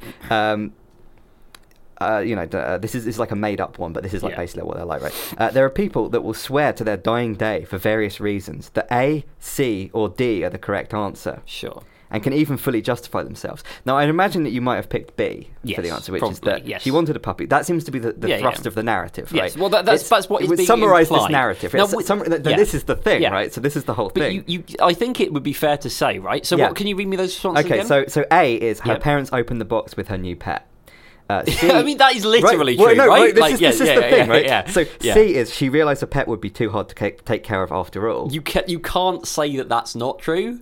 Like, you can't, again... Well, you can't conclusively, right? Yeah. And D is that she hates cats, again, right? Entirely... So this is the thing. D and B, like, because B is like the answer that you're meant to give, but like the story as provided to you does not like this isn't one of those like Daniel Kahneman questions where it's just like Molly is active in left-wing politics, is it more likely that she's a bank teller or a bank teller and a feminist in a feminist thing or whatever, where it's like actually in logical it's terms trying to take set theory and apply it to your biases exactly the likelihood is the sort of the broader one, but this it's like there's no definitive statement. Like, I can tell what's meant to be being implied. So, so the interesting thing about this, right, is that obviously it's like, well, B is the obviously correct thing, right, in terms of this is the structure of the thing you've been given, right. This person then categorizes the people that answer things other than B as like types of guy. The A answer will argue something like opening the box. I would have let Mary see the cat before hearing the meow. So really it was opening the box that made her smile turn into a frown. She wanted a puppy, but A is simply the better answer. This person does not know how to extract likely cause and effect, right? So this person's got the person that's writing this whole write-up has got the point of view that reading comprehension is a single variable you can measure. It's a single dimension. You can either be bad or good at, right? So therefore A is bad, and this is the failure mode of A is that they're unable to turn cause into effect, which is not like that's bollocks. Like A is, if anything, just like more pedantic about doing so. And then C answer will cite the sentence where the parents said it would not be too hard to take care. It would be too hard to take care of a pet, and so on. Right. Anyway, and D answer might justify themselves by saying that. So anyway, I was they've got their ideas, which is like here's a series of like failure modes, and this is why the people like that aren't as good at reading comprehension fall into these various failure modes based on which answer they pick. Right? And then. The best part about this is on this Reddit, everyone starts immediately arguing, saying, "Well, I don't think B is right." Right?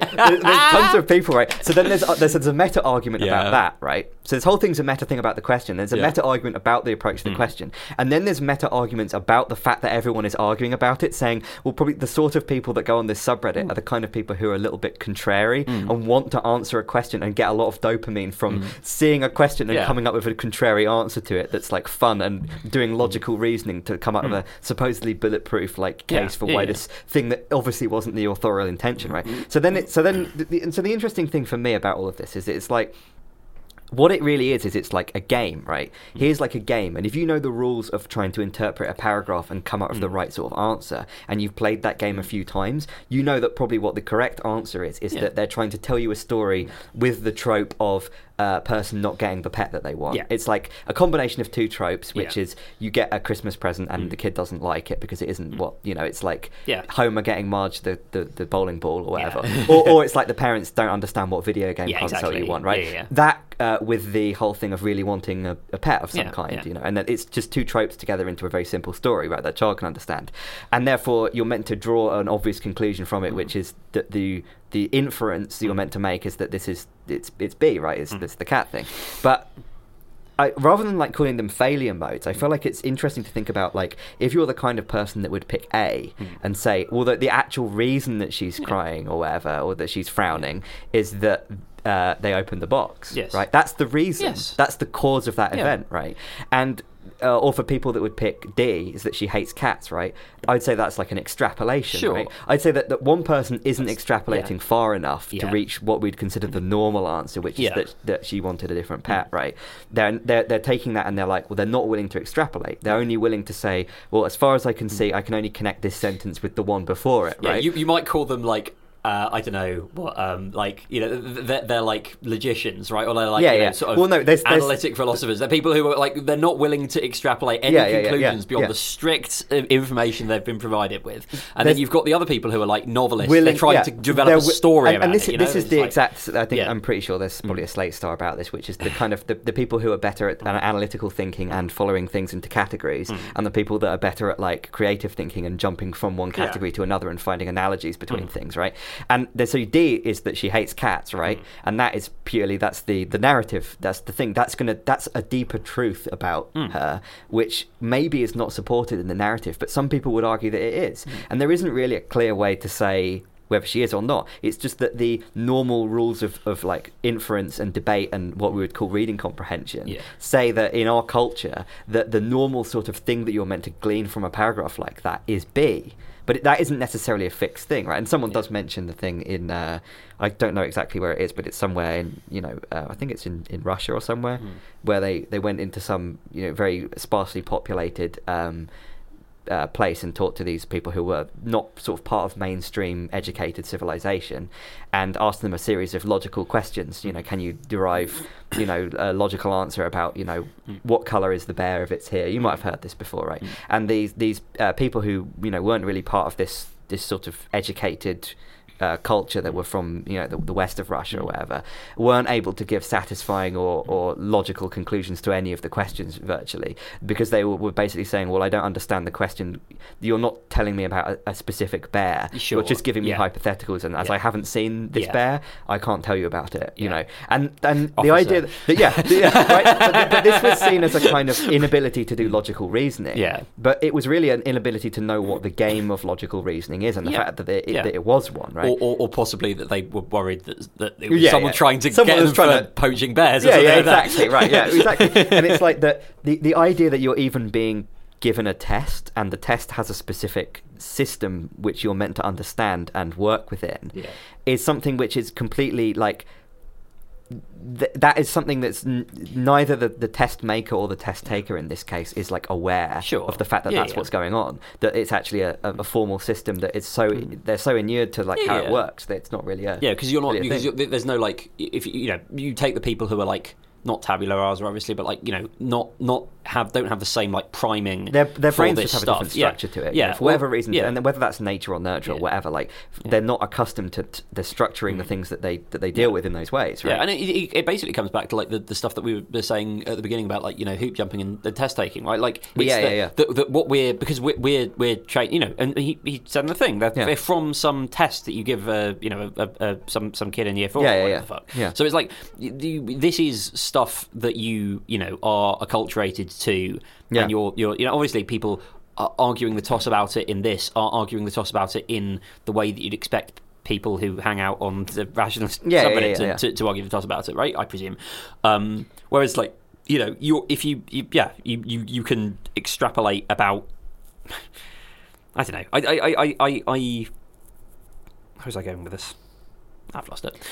It's interesting to me that it's very few of the responses on here are framed. They're mostly framed in terms of a one-dimensional idea of intelligence, right? And I think that some can be useful to do that, because it probably is. You can probably like project all of intelligence into a fewer dimensions and get somewhat of a result that resembles like something useful. But a lot of them is just people giving examples of them trying to to add on some examples, the number of functional adults who seem incapable of understanding analogies is astonishing.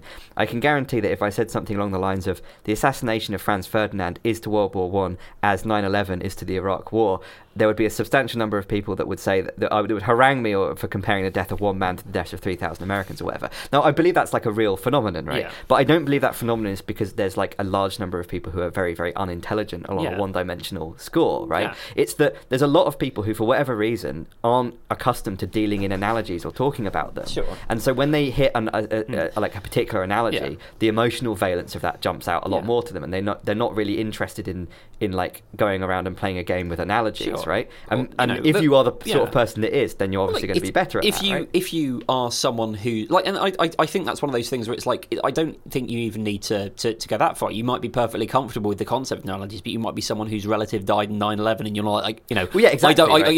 It's like that. It feel you don't make this comparison. I feel like you're trivializing the death of my relative. Well, that's a sort of subtly different argument, but like it's more like. I remember once we had a conversation where you were like, someone put this letter in the wrong, sort of slot, and they put it in the one next to it. But you were saying like, I could see like, presumably that was more like it was a positional thing. But like, if you were thinking about it in terms of the number, then you might have thought that because you. I was about to say what number you live at. You live at number even number, and I would have used another even number rather rather than the odd number that was next to it or whatever. And similarly, like some people's read on this is going to be more in terms of just like here's the emotional reaction that I had to it, rather than like which I guess is maybe part of the point that they're making, but like it's not.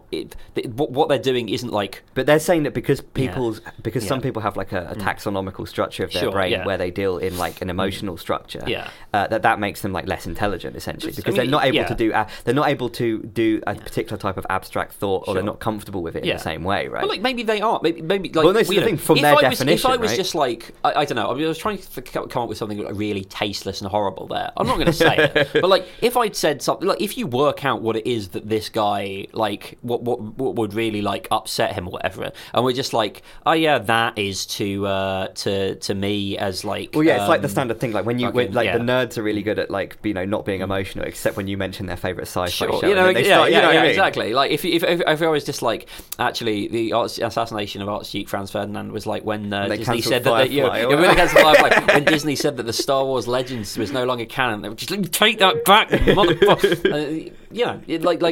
It's again. I guess it's kind of so obvious that it's not even worth repeating. Yeah, like that's just like your opinion, man, or whatever. Like you're literally just saying like, well.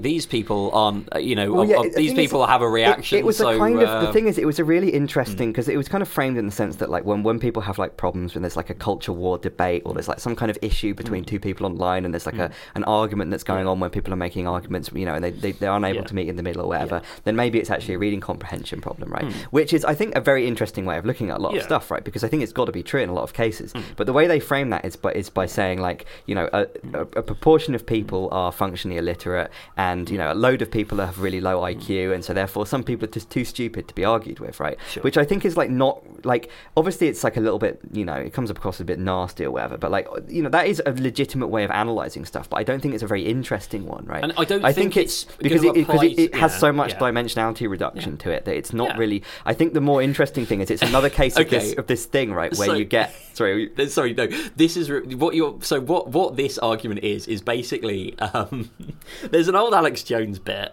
where he's talking to someone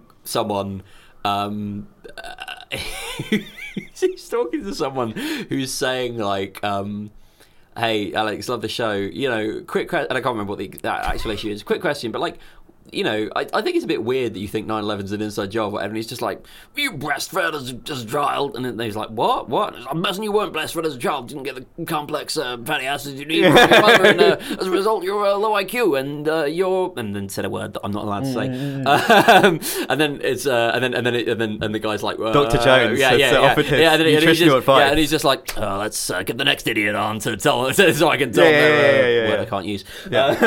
So like it's basically they're basically just doing that, right? Like, it's like it's just a very polite and verbose way of doing that. That's what we're doing. But like, I don't.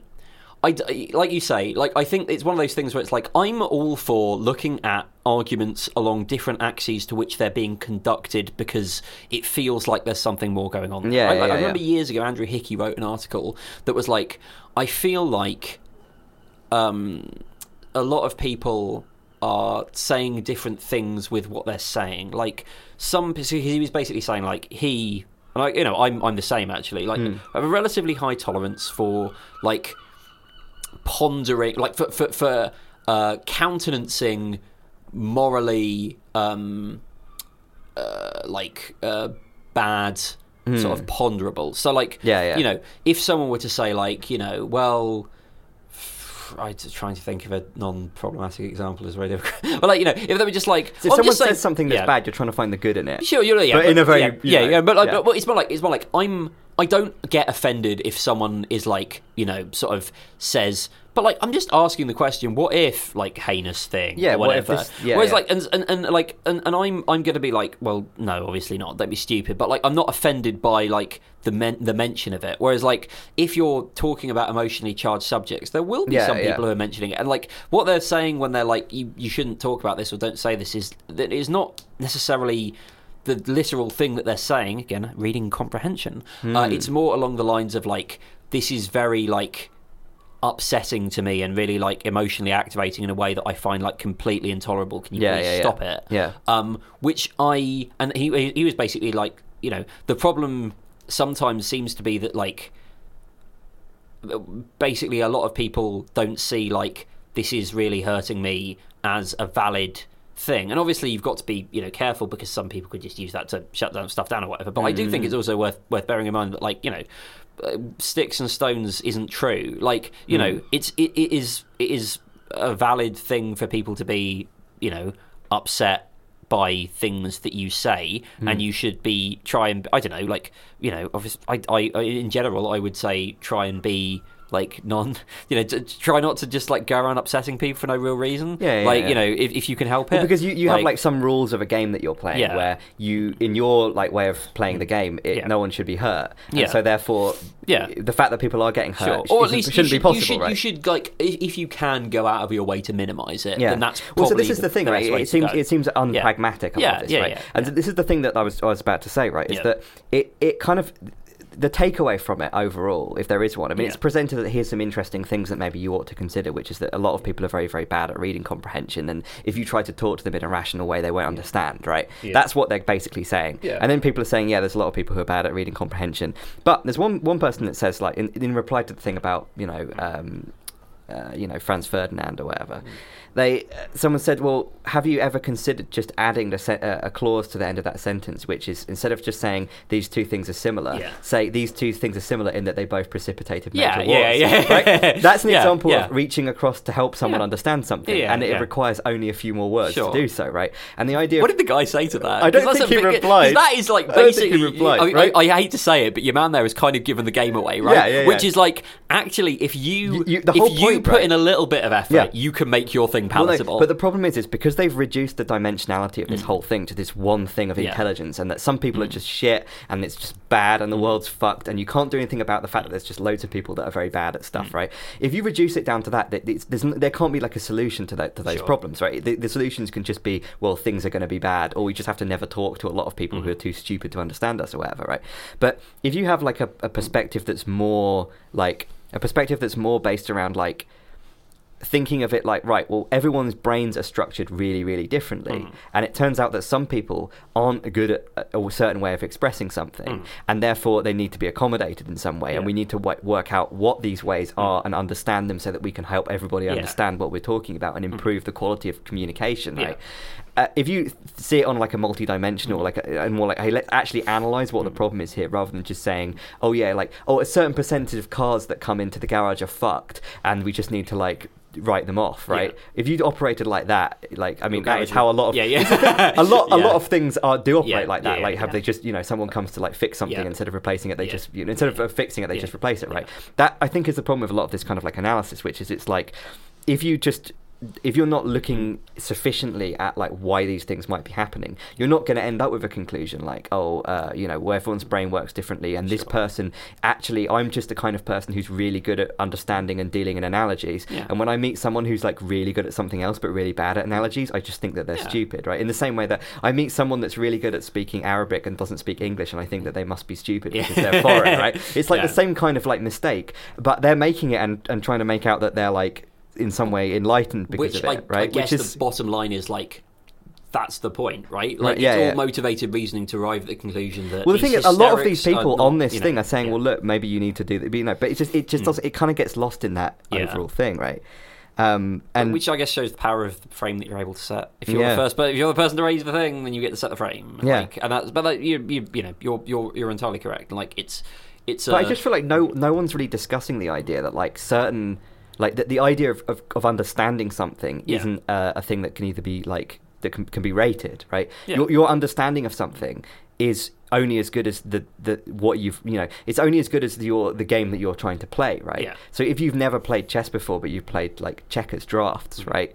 Then you're not going to be very good at playing chess, obviously. But also, you're not going to be able to frame things in that way. You're not going to be able to like have any understing of what the game even means, even if it's a superficially similar game that has a similar looking board. Or whatever. A really interesting example of this is like I've been working with a friend of ours who's been doing sort of working with me part time, and like it's really interesting because he's like. Hi, Bassie. He's like he's very smart, but there's loads of like little sort of like officey like social things that you just kind of have to like learn. You have to like how to phrase an email saying, for the third time you've not replied to me, please please get back and tell me what you want me to do. I am waiting on you. How do you phrase that without it sounding that's incredibly difficult. It's about as difficult as any actual work that one does, right? It's really funny because like I remember, and it's one of those things where like you watch someone else doing something and you just like immediately put back in like your own body like 7 or 8 years ago. Because I remember when I started doing stuff, I would take literal hours writing emails. And my boss would be like, "Oh, you don't need to do that," but like it's been so long because he's forgotten what it's like. And like and Bassie, Bassie was taking ages over an email, and it was like, no, I feel like I remember that because I was agonizing over it, and I was like. And then eventually, like obviously now I'm just like I can just fucking toss this shit off. I don't care. I've got to. I've worked out what my way of doing that is, and that it's become a series of mental shorthands. It would have to become like an exceptionally complicated and unusual situation for you to ever like have a long time. No, exactly. To work out. Or like if it's like a big, if I'm I have to like cancel a contract or whatever, something serious, then it's like fine. I'll put a bit of I'll have to really think about this one. But like for the most part, if I'm just like asking someone, a very common situation if you're work in a client-facing industry is like you need some information from the client to do your job. The client is, again, through no necessarily fault of their own, taking a while to provide it to you, but you just need to keep that pressure on because you need to communicate that the ball's in their court. Because the thing is, there is no court and there is no ball. It's all virtual. So you need to be able to keep projecting the image of the ball in their court over and over until they start. The trick is like you've got to and also a lot of it is familiarity, right? You get the clients who are like like I obviously have a very obsessive level of organisation, so like any time someone sends me a message to be like, where are you with this, I'm like, I have to sort of grit my teeth a little bit because I'm just like, do not worry, I have not forgotten. Like there are some clients where it's just like they are the kind of busy where it's like things are just like whatever the last person said to them is whatever is like top of their priority stack. And so you basically have to be a bit pushed, and it's not like natural. Pop yourself out of the stack. But like it is literally one of those things where it's like the meta skill of this is something that you just need to sort of learn through doing it a lot. And similarly with these people, like they have forgotten what it's like to not have that meta skill, or they're even just like unwilling to concede that some people might have it but not always be in that mode. There are plenty of people who it's like if you are arguing with them about like something really dry, they'll be like they will be able to enter into when it gets on personal, it becomes and that's normal. Like it's not not everybody wants to be sort of spot hyper, and like I goodness knows, I probably am more on that end of the spectrum, so to speak, perhaps. But like it's that's not to say that like the issue is that these people have been reading so much Harry Potter and the Methods of Rationality that convince themselves that it's like better, and it's like it can be useful. That's the thing. Like so much of this stuff, something I wrote a while ago, and I've been like dropped, playing with a follow up to it, was something about like the idea of like the idea of love languages, right? Like it's just like my partner likes it when I say nice things about them, but I only care if they do the dishes. Yeah. And how do we get over whatever? And you're just like, okay, well, if my partner likes it when I nice things, I'll make an effort to say more nice things, and maybe they can make an effort to do the dishes more, and everybody will be happy. Yeah. The crucial thing is you have to be able to have a lens that can show you those. Categories of things. Precisely, yeah. So I sort of like tried to. I was thinking about like people complaining about sort of like the way that sort of progressives like act or whatever, and I'm just like maybe there's some sort of like activist love language prism you can apply to it, right? And you've got the people like me who are like literally just like my like X-Men power is administrative competence. Give me give me a fucking like put me in an empty room and I will have like a minutes and an agenda for you, sort of thing. Where and they're like Stalin. Yeah. Well, and then there are lots of people who are like not whose thing is not that. I mean, a lot of people whose thing is not that. There are not very many of us.